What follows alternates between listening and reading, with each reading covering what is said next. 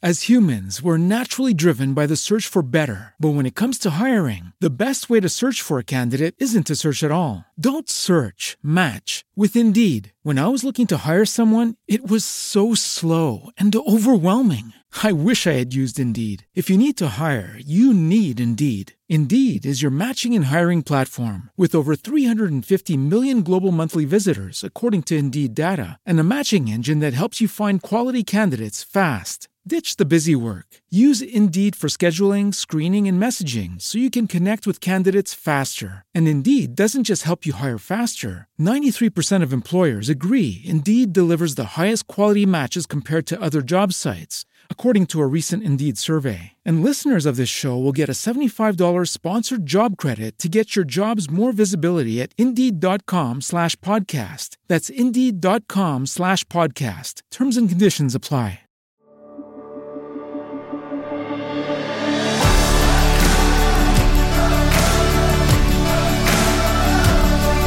Welcome to the Gravity Leadership Podcast. Gravity Leadership is a growing network of people who believe the center of the Christian life is the love of God revealed in Jesus Christ, and that learning to take love seriously is vital for how we practice discipleship, mission, and leadership. The Gravity Leadership Podcast explores, in practical ways, how to root our lives and our leadership in this love that holds all of us and everything together.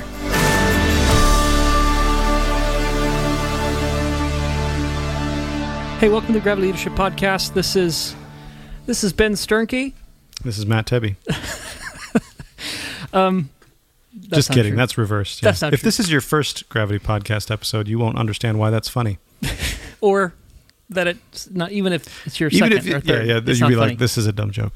Why did you start with that one? Here's the thing that I'm trying to pay attention right now to this little thing we're doing, because right now I'm boiling a brine for our Thanksgiving turkey, and it's got like onion and brown sugar and apples and carrots and celery and sage and rosemary, and dude, it smells so good. It smells so good. I'm super excited about it. We're trying to get all of our podcast business taken care of before Thanksgiving, so we can take a couple days off. So yeah, and this, and you just sent me if you guys want the recipe for this brine, I'm going to put it in the show notes. Oh. That's how excited I am about it. Matt just sent it to me, and I'm like, maybe I could use a brine as well. Yeah. Do I need to start it tonight? Well, you have to read through the directions. You have Okay. to boil it, then you have to cool it off, then you have to soak the turkey, then you have to. Oh gosh! So right. you need to give yourself a couple I want days. to give myself a little bit of time. I'm going to maybe get started tonight. I'll put a link in the show notes. Yeah, put a link in the show notes. All y'all. We had this realization earlier this fall, Ben, that we've been doing the Gravity Leadership Podcast almost 2 years now. And we had never invited other leaders on who are doing similar work to Gravity Leadership and talking about similar matters. And we thought, what the heck? Why not just do that? So we decided to do Why not? This is like the most unironic thing ever. We decided to do a leadership series for the Gravity Leadership Podcast. Ta-da! It's a little too on the nose, maybe. Maybe that's why we never thought of it. I mean, some of you have been like, you're 100 and some odd episodes in, you're like, finally. These guys took them long enough. Guys, yes. Although I was just looking this up. We've been over 2 years now. Oh, have we? We started March 14th, 2018. Oh, goodness. So 2 years would have been March. Oh, This episode is our 157th episode. This one here. Great googly. Isn't that crazy? All right. Well, good for us. But anyway, we're finally doing a series on leadership. Some of these we recorded actually quite a long time ago. They've been sort of in the can, so to speak. You know what that metaphor refers to? In the can? Yeah. Does it have to do with your backside? No. Oh. It has to do with audio files. I'm almost sure of this. And the way that they used to, I say audio files, but they used to record tape. And when you record tape, after you're done recording to the tape, you put it in these little tin cans, the tape that you use to record audio. And so if something's in the can, it means we already got it recorded. So anyway, Oh. these have been in the can, Yes, for so a to while. speak, which And- just means they're files on our computer that have been sitting there for months. Yes. Today we have Jim Harrington, Yeah. who wrote a wonderful book called The Leader's Journey, leads a ministry called Faith Walking. And we hadn't known Jim. We had never met him. And a mutual friend of ours introduced us. And we had such a delightful conversation. We did. I really, really like Jim. Yeah. Jim's a great guy. Yeah. We heartily recommend his books, which he'll talk about in this podcast, but also his ministry, Faith Walking, which does some very similar discipleship, leadership formation stuff to Gravity. Yep. Yeah, he's also got a ministry specifically for leaders called The Leader's Journey. We'll link to all this in the show notes, but they do coaching in like emotional intelligence, adaptive leadership, really similar work to what we do. We sort of found ourselves sort of like, it's kind of funny we've never heard of each other. Right. Felt a very kindred spirit with Jim and his approach to leadership. It's really, they call it wholehearted leadership. And I was like, that's really good. It's a really good way of talking about it. So anyway, it's great. It's a great interview. Yeah. We're gonna do this series, just 4 episodes. It's kind of a mini series, just leading up to Christmas. It's our Christmas present to you, Gravity Leadership Community. So I hope you enjoy them. Yeah. Yeah. I don't know if there's anything else to say. No, but just to be on the lookout, because we're going to do another kind of leadership kind of double click in the new year on race and gender and how what we're learning as white men who want to create space for persons of color, black and brown people, and also women in the center of our leadership spaces. What we're learning about that. Yes. What we're learning through our own failures. Oh yeah, I mean, as well. there's no learning at least not for me. There's no learning by killing it here. Yeah. It's anyway. Look for that. I'm eager to hear kind of where that series goes, and we kind of do. It's not like hey, we learned all this stuff. Let's collect it into some podcasts. Right. We sort of learn on the podcast. Yep. Which Totally. is kind of a fun way to do it. Yes. So I'm eager to see where that series goes. We also have we have an interview in the new year as well with a friend of ours, Andrew Arndt, that I'm looking forward to. I remember that was a great conversation as well. So anyway, lots of good conversations coming your way, friends. Yeah. Stay tuned. We should get out of the way and get to this first Smash one. that subscribe button. Hit that bell. Anyway. Goodness. In another life, I would have tried to be a YouTuber. Smash that subscribe button. Yeah. Anyway. Yeah. You'd be good at it. I can tell you right now. Thank you. All right. Friends, enjoy this interview with Jim. Yep. And like I said, this is I think the oldest interview. We recorded that, Matt, you and I recorded this from the same room. You can give our secrets I think away? this was before, I'm just saying, like, This I is think this before might have been COVID. pre-COVID. Yeah, this is before. I think we recorded this like 9 months ago. This is crazy. We stood about 2 feet apart. We exhaled all over each other like fools and heathens. Maybe it was right at the beginning. I can't remember, actually. Maybe it was right at the beginning where it was like, we were like, hey, should we be in the same room together? Yeah, we shared and it felt okay. We shared a handkerchief. We were not wearing face masks. I remember that. I remember you were feeling low on energy that day, so I chewed up some food and fed it to you because you just didn't have the energy to use your jaw. Yeah, we thought that was safe back then, pre-COVID. The early days of COVID where we were still feeding each other. Yeah. Pre-chewed food. Oh, gosh. Let's get out of the way. This went off the rails. Let's get Jim in here. Yeah, let's get Jim in here. Fix this, Jim. Help us.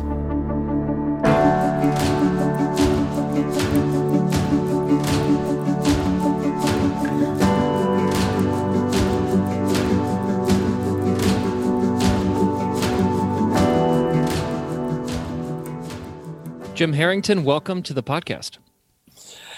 Thanks, Matt. Glad to be here with you. Yeah. Jim, could you give us a brief introduction, who you are, what you spend your time doing, et cetera?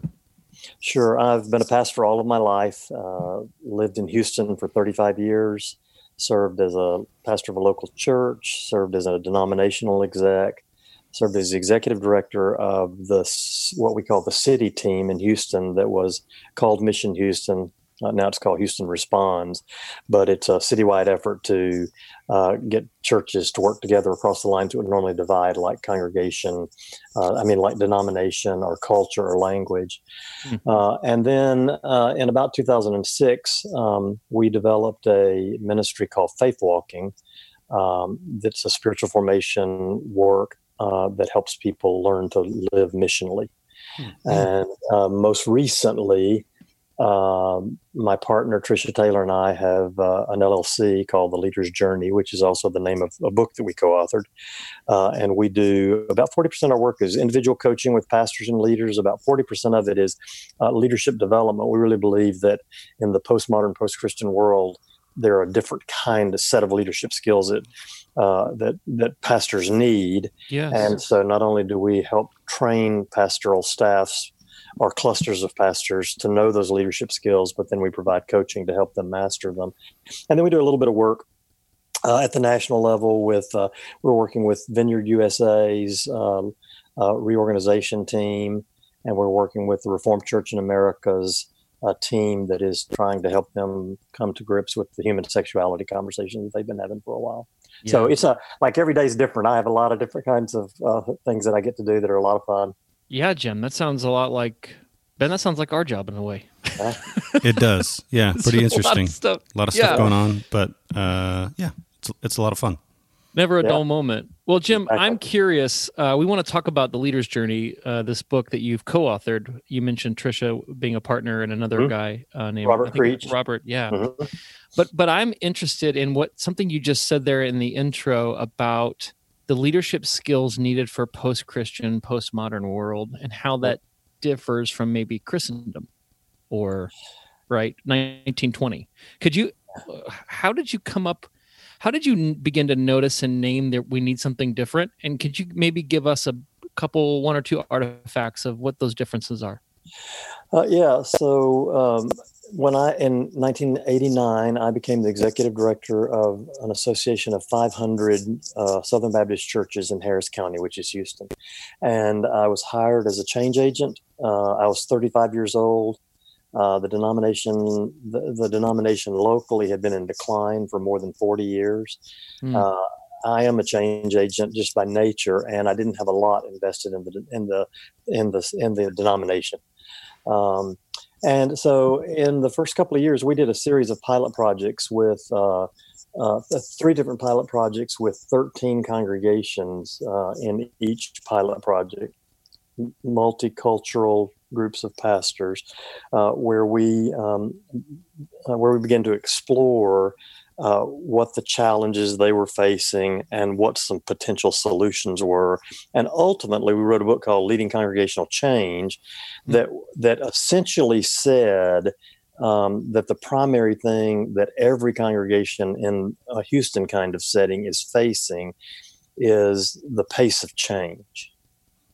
That up until that point, the pace of change was so slow that if a congregation encountered a problem, they could run it up the flagpole to the national denomination. The national denomination had some smart guys who could, do some kind of test, a field test, run it back down and test it in several places, run it back up and fix whatever needed to be fixed, and then mass produce it to everybody.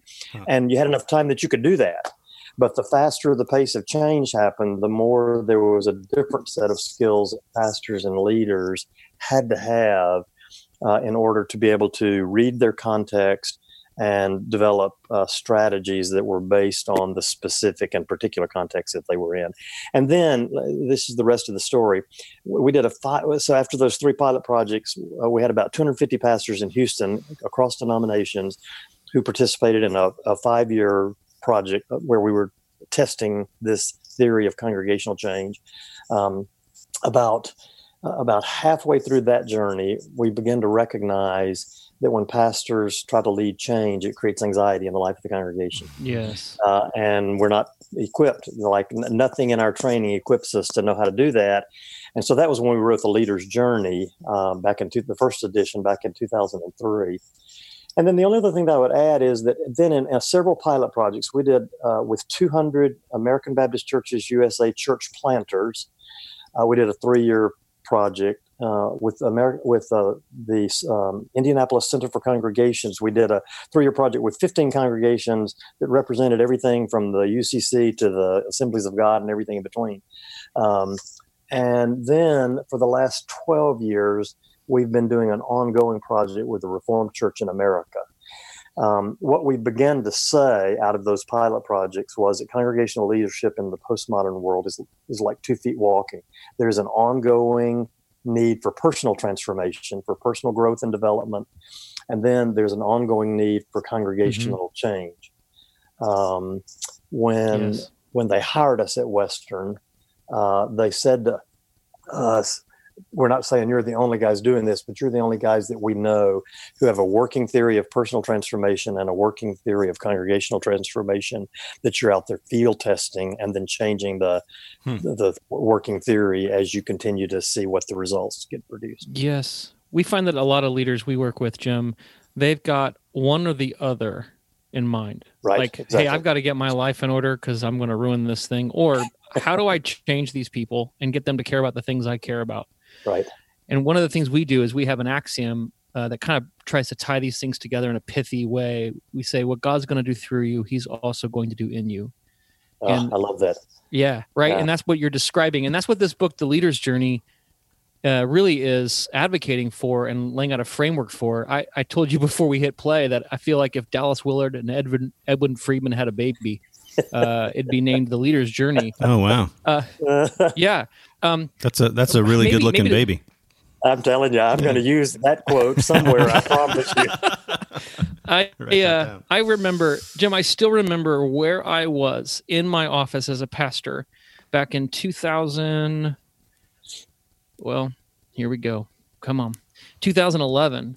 I'm sitting in my office. I'm reading A Failure of Nerve by Edwin Friedman. And I had probably one of the definitive half-dozen consciousness shifts in my life. Wow. That book not only changed my life, I think it saved my life in pastoral ministry. Yeah. And Friedman makes use of something you make use of in this book, and I'd love it if you could just introduce it for our listeners. It makes use of Bowen family systems theory. Could you describe what that is succinctly? I don't know if I can do it succinctly. wave your hands at me if I start talking too long. I mean, I know we could do a whole podcast just on that. Sure. Well, at a high level, Bowen family systems theory makes the assertion that the family is the molecule of human existence, not the individual.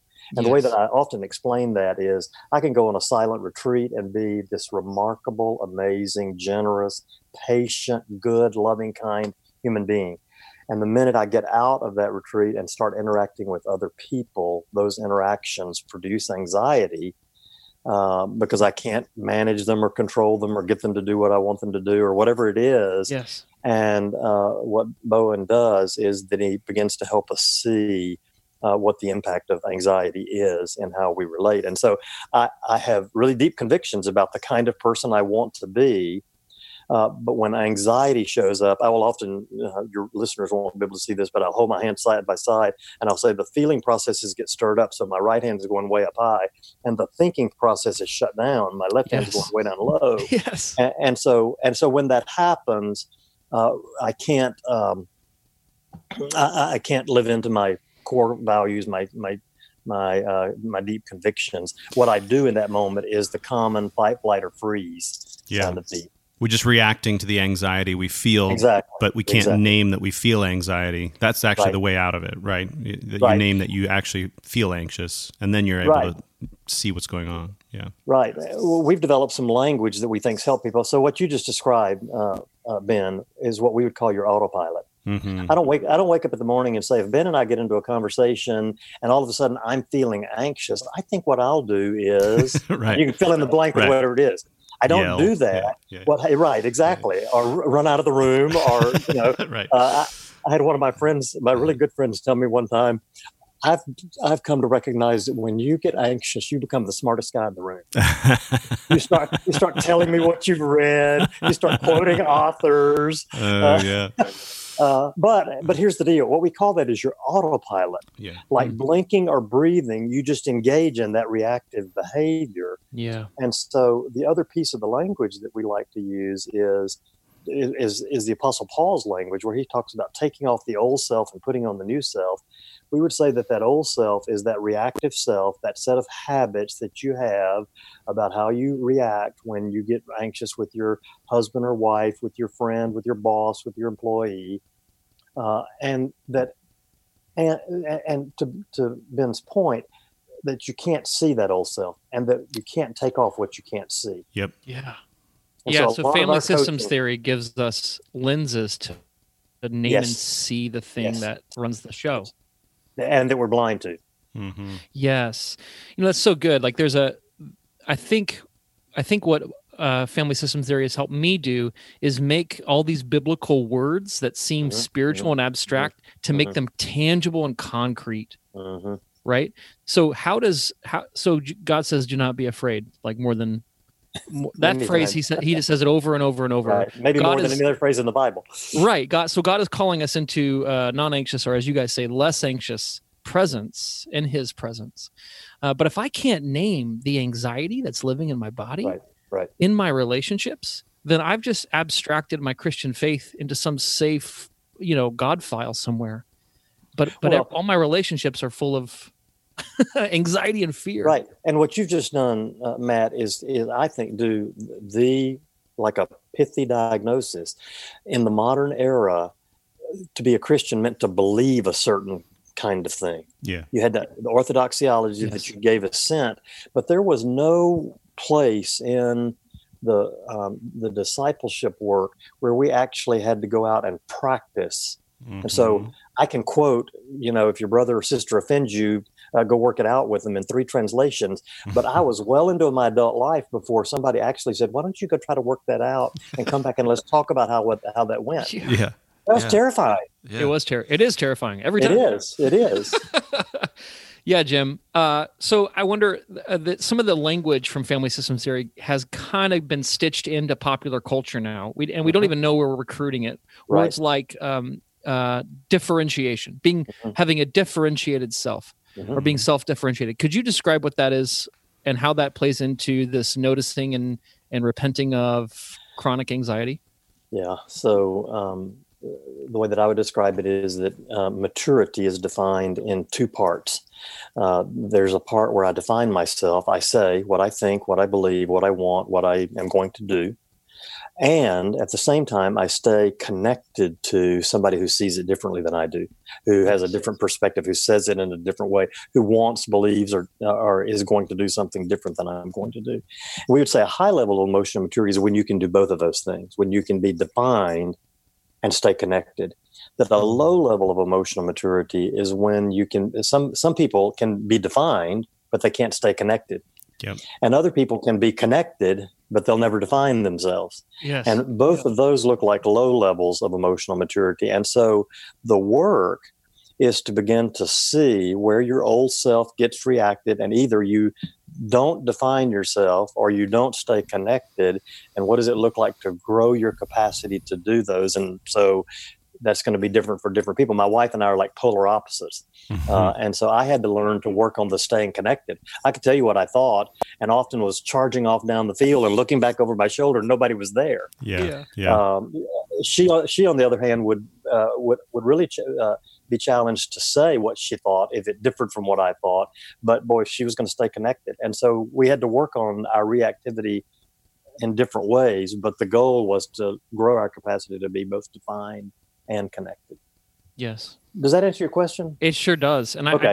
I think of obviously, forgive me, I'm a pastor, but I think of Jesus Okay. Christ. I think Absolutely. of Jesus Christ being wholly connected to every person he interfaced with, Yeah. but wholly distinct. And so you see so many times people try to goad him into some reactive, triggering fight, and he always stays distinct from people, not needing their approval, not needing to please them, not needing to be the smartest guy in the room, like you mentioned, Jim, or the funniest guy in the room. Right. Maybe others of us have that issue. Let the listener understand. And so I just think of like part of what this book does and this language does, Jim, is it helps us name this capacity and competency that Jesus has of what it means to be like a flourishing human. Yeah. Yes. Yeah. I mean, you just named what really drew me to the family system stuff, is that I began to read the life of Jesus with the family systems thing in mind. I thought, man, he's the most defined and connected guy. What guy do you know who can call a group of people at whitewashed sepulchers and then go have dinner with them? Yeah. You know, when we're doing workshops, we will give this definition of emotional maturity that I just did about being defined and connected, and then we'll ask people to just look at the scriptures and see places where they see Jesus doing that, and that part of the session can go forever because there's so many examples. There's so many examples. Yeah.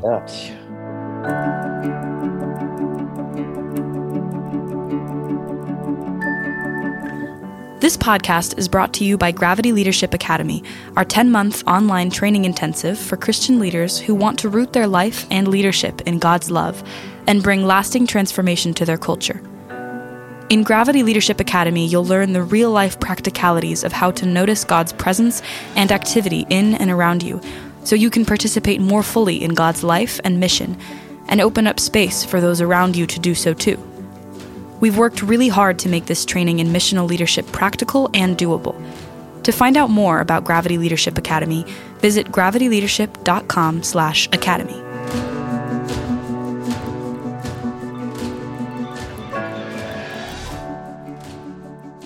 One of the chapters in this book that I know you had a lot to do with is entitled "Leading in Uncertain Times," and I wonder, in the midst of this time when we're sort of all enduring a global pandemic of COVID-19, and even if we thought we could still run things up the flagpole and sort of, do this in 2019, now in 2020.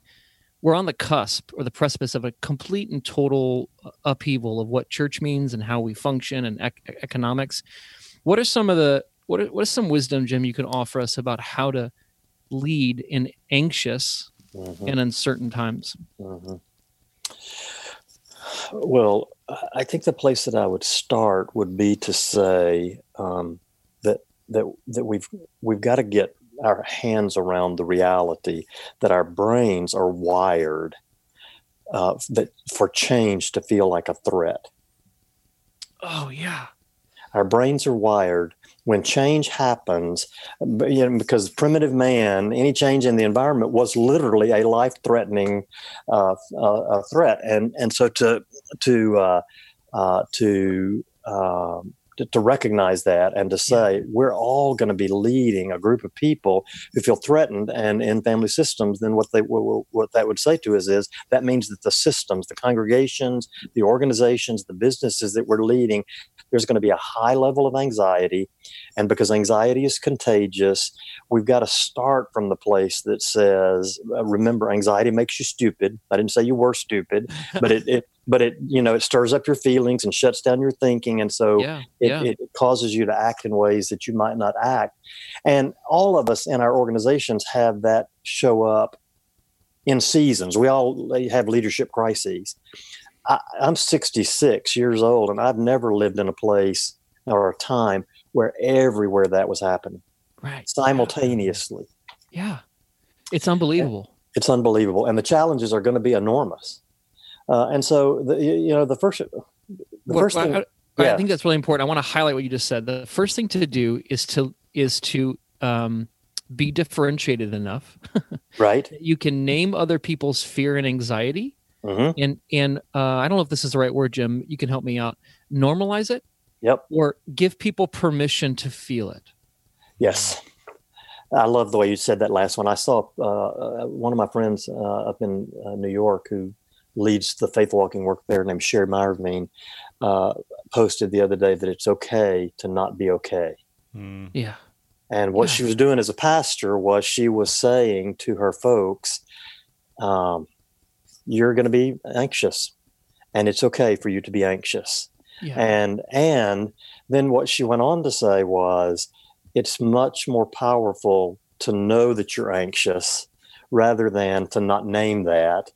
Because when you name it, then you have access to some things that you don't have if what's going on is just your autopilot. Yes. Can you help us out? Because some of us have what I would call like a toxic religious conscience when it comes to anxiety. Yeah. So if we notice we're anxious, we pull out our Rolodex of fighter verses that tell ourselves not to be anxious. Right. And exactly. we try to scripture, like we try to just attack our anxiety with God's truth. Right. And we end up like kind of low key shaming ourselves for being anxious. But what you're saying is something different. Can you delineate between those two? Yeah. So, I think part of what the leader's journey and what family systems theory does is it helps us integrate, or it helps the Bible to have a conversation with the neurosciences. And I think that there's actually a new chapter in this edition where Robert Creech primarily gives us access to some of that. And so here's what I would say. What I would say is the Bible does say, don't be anxious. It does. Yeah. And so then the question has to become, and it's the question of almost everything that we're working on in the work that we do. How do you move from belief to practice? And so the Bible says, don't be anxious. So how do I not be anxious? Well, part of what the neurosciences are teaching us is that I'm much more likely not to be anxious if I can talk about my anxiety, if I can offload it. Like I can come to you, Matt, and get on our bed and get on this conversation and talk about something that's going on and how anxious I am. And after 10 or 15 minutes, maybe 20 or 30 minutes, then I can begin to feel the volume has turned down. And when the volume gets turned down, then I can ask myself the question, so if I were not being anxious, what would I be doing? Yeah. And then I get into action. Yeah. And if all I've ever done with don't be anxious is intellectual knowledge and, Bible verse shaming, then early on, I'm going to be a novice. I'm going to be a novice who's going to have to learn. Yeah. And I'm going to have to practice. And as I practice, I'll get better at that over time. Yeah. Yeah. So it's almost like it's not wrong to want to not to be anxious. It's just that we're so accustomed to it that the way that we try to not be anxious is by anxiously punching our anxiety in the throat, right? That's a great way to say it. Yeah, yeah. Where we just have to learn a new way of dealing with this that's less aggressive and like gritting our teeth, and more of a release and a consent and a letting go and a admitting and a seeing and a naming. Yeah. Yeah. There's another whole conversation that we could have on at another time, but what you're talking about, let me name that at a higher level. Mm-hmm. We're talking about anxiety, but what we're really talking about is how do you teach people to be obedient? So Jesus says, if you love me, you'll obey my commands. Yeah. He says in the Great Commission, go and teach people to obey. And mostly what we've done is we've used guilt and shame or just mental assent as an expression of obedience. Yeah. And one of the questions that we find ourselves asking and our work informs is the question, how do people learn obedience? Yes. If pastors don't have a well thought out understanding of how people learn obedience, then what they're going to do is they're going to get compliance, they're going to get mental assent, and then when anxiety shows up, the stuff's going to hit the fan. Yeah. Especially because so much of the obedience you're talking about, like a New Testament obedience, is things like love one another.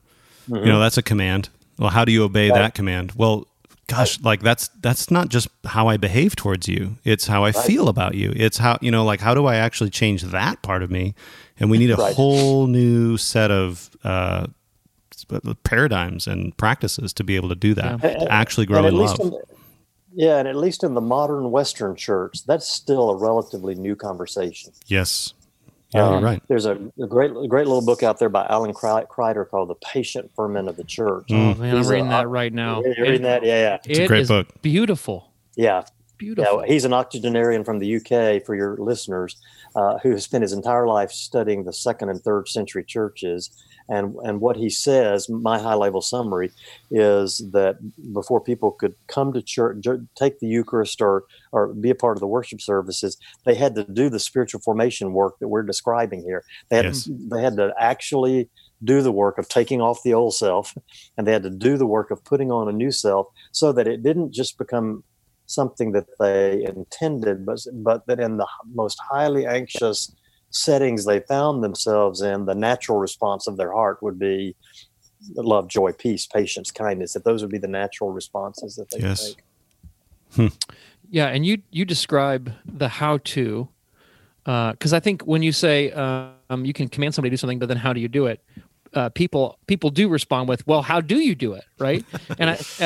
And Jim, one of the chapters in your book is entitled "The Spiritual Life and the Path of Transformation," and you name sort of a how-to in there. Could you maybe give us one or two pieces of what does it look like to begin to learn, for instance, how to love your enemy?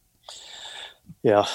So first of all, we would say, and this is not a step-by-step process, but these are the component parts.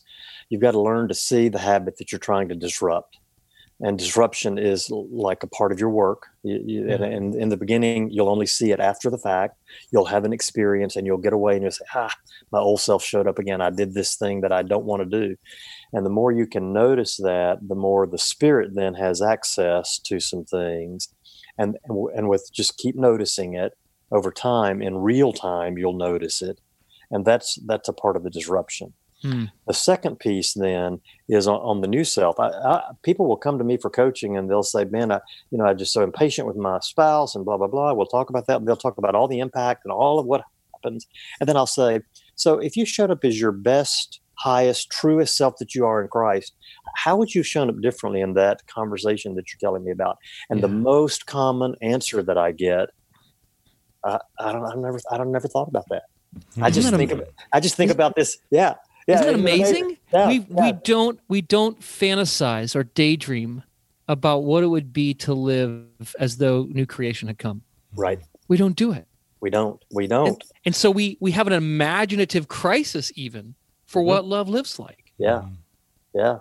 Oh, Jim, so you put those two things together. So there's the disruption on one side, and there's the practice, the envisioning and practice on the other side. And then what closes that gap is what we call in the first chapter of the book, learning to live the reflective life.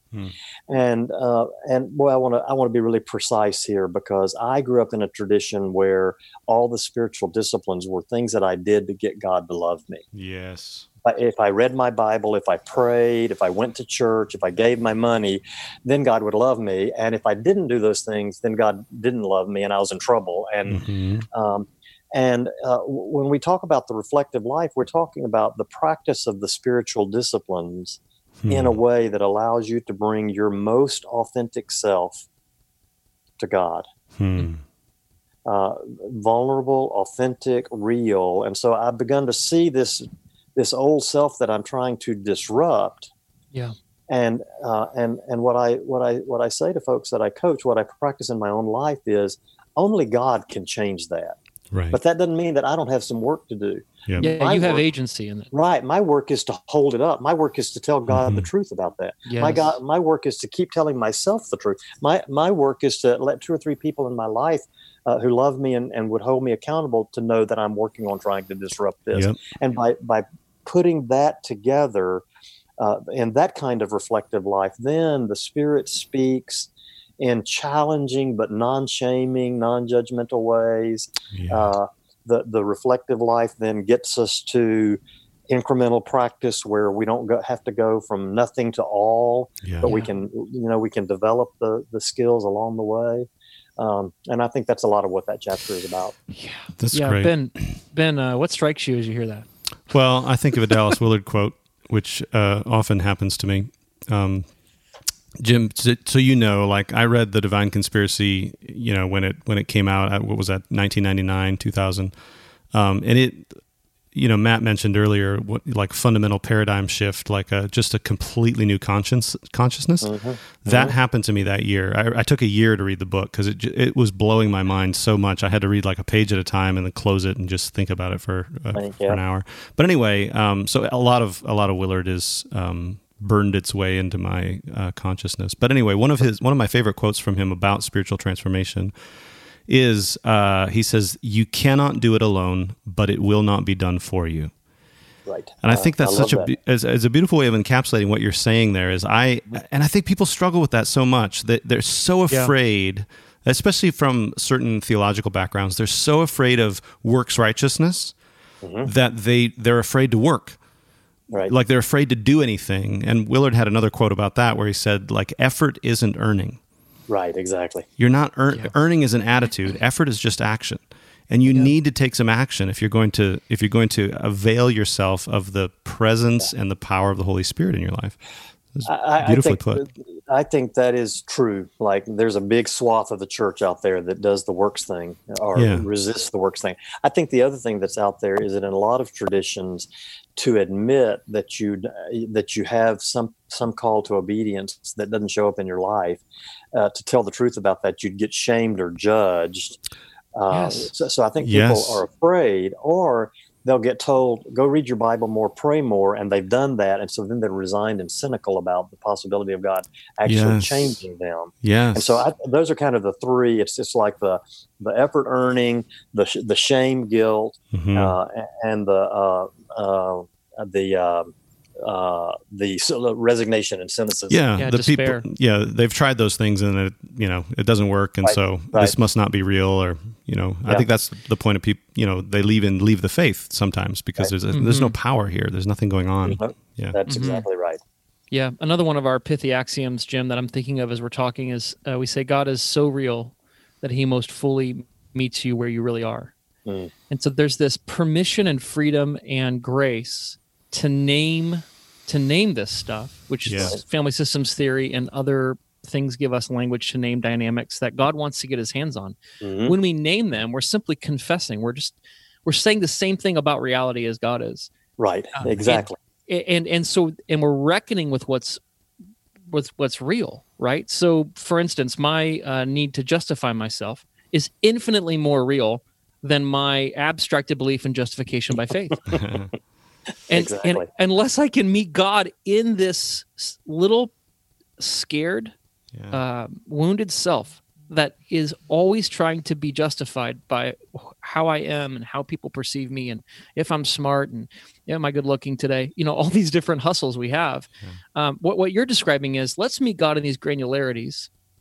Let's have a community of people where we don't receive less love when we name them, but more. Yeah. Because there's more of us on the table. Yeah. And then instead of trying to cross the Pacific Ocean in a day, let's just take one step on the water. Yeah. And trust Jesus in one place. Yeah, that's brilliant. That's exactly the way we think about the work. And the one of the pithy sayings that we have is that if you're going to do what you just described, you're going to have to increase your pain tolerance. Yes, dude. Yes. And we don't, we're not masochists. We're not saying to people, you've got to do some kind of ascetic Christianity, but to stand. To stand firmly in the presence of your insecurity that you were describing is painful. Yes, Nobody wakes up in the morning and says, give me some of that. No, vulnerability, to face yourself in the fire of the love of God is one of the most terrifying things a human can do. But if you can tell people the truth about that, and particularly if you can tell them the truth in the context of a community of people who are practicing that. So I began to tell the truth about some broken place in me, and my community, rather than judging me, celebrates that I can see that, and that I'm exercising the courage to stand in that with them and with God. That's the kind of church that we've got to find a way to foster and to create as we move into this pandemic, and as we move into this post-Christian, postmodern world that we're living in. Well, maybe to close this up, I know this isn't what the book is about, but the work you do now, where it sounds like some of this work happens, is a ministry called Faith Walking. Is that? Am I getting that right? Can you tell us a little bit about that? Yeah, so Tricia Taylor and a guy named Steve Capper, an Episcopal rector here in the city, and I, back in 2007, launched a ministry called Faith Walking. We describe it as a spiritual formation process that equips people to live missionally, and it's about an 18-month process that systematically helps people in a safe community name their old self and begin to do the work that would take off the old self and put on the new self. And we started that just as a weekend retreat for a group of business people in the city who were saying, my church is not helping me live missionally. They're helping me serve the church, the institution, but they're not helping me live missionally in my work. And at the end of that retreat, almost universally, they said, this has been so helpful, and we need some more support. We can't, and so what started out as a weekend retreat over time became a 2-year kind of process. And over time became, by no intention of our own, went global. There are faith walking circles all over the U.S. and Canada, in Central America, and 3 or 4 Eastern European and Asian countries. And so from 2007 to 2017, I served as the executive director of that. And we you can find that at faithwalking.us. And then in 2017, Trish and I both left that work, though we still serve as volunteers, and now have this company called The Leader's Journey, where we're doing coaching both in the for-profit and the not-for-profit world around the stuff that we're talking about today. That's great. Yep. Yeah. Well, I feel like I've found some. Thank you. I feel like I found some new brothers, some folks who see the world the way that I do, working on some of the same stuff we're working on.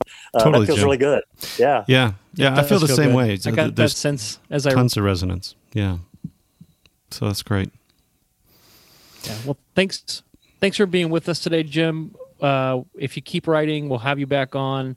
Would love sometime. Yeah, I'm serious. I'd love sometime to have you back on, maybe, and just talk more about faith walking. It's so similar to the Gravity Leadership Academy, the thing we do at Gravity Leadership. Yeah. And anytime we can meet people who are doing the kinds of things you're doing, it makes you feel less crazy, more connected. For sure. May your tribe increase, Jim. Thanks. And yours as well. Thank you. Amen. Peace to you. Peace.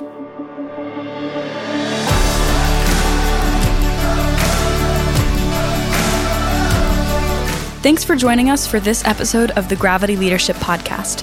Our show is produced by Ben Sternke, Matt Tebbe, and Ben Hardman. Aaron Sternke does our mixing and mastering. You can check out his work at aaronsternke.com. If you find our podcast helpful, share it with your friends in person and on social media. And don't forget to rate and review us online, as well as subscribe so you don't miss an episode. You can join our Gravity community for free at gravityleadership.com/join. You'll get our latest content delivered straight to your inbox, as well as an email most Fridays with curated links to articles we found interesting or helpful. To join us, go to gravityleadership.com/join. And hey, we'd love to hear from you. Ask a question, make a comment, send us an idea, a recommendation, recipe, whatever. You can email us at podcast@gravityleadership.com. Catch you next time.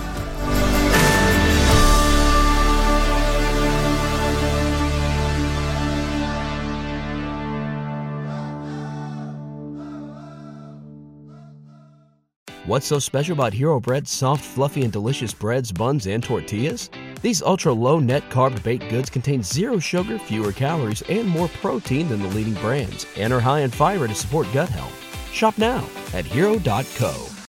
As humans, we're naturally driven by the search for better. But when it comes to hiring, the best way to search for a candidate isn't to search at all. Don't search, match with Indeed. When I was looking to hire someone, it was so slow and overwhelming. I wish I had used Indeed. If you need to hire, you need Indeed. Indeed is your matching and hiring platform with over 350 million global monthly visitors, according to Indeed data, and a matching engine that helps you find quality candidates fast. Ditch the busy work. Use Indeed for scheduling, screening, and messaging so you can connect with candidates faster. And Indeed doesn't just help you hire faster. 93% of employers agree Indeed delivers the highest quality matches compared to other job sites, according to a recent Indeed survey. And listeners of this show will get a $75 sponsored job credit to get your jobs more visibility at Indeed.com/podcast. That's Indeed.com/podcast. Terms and conditions apply.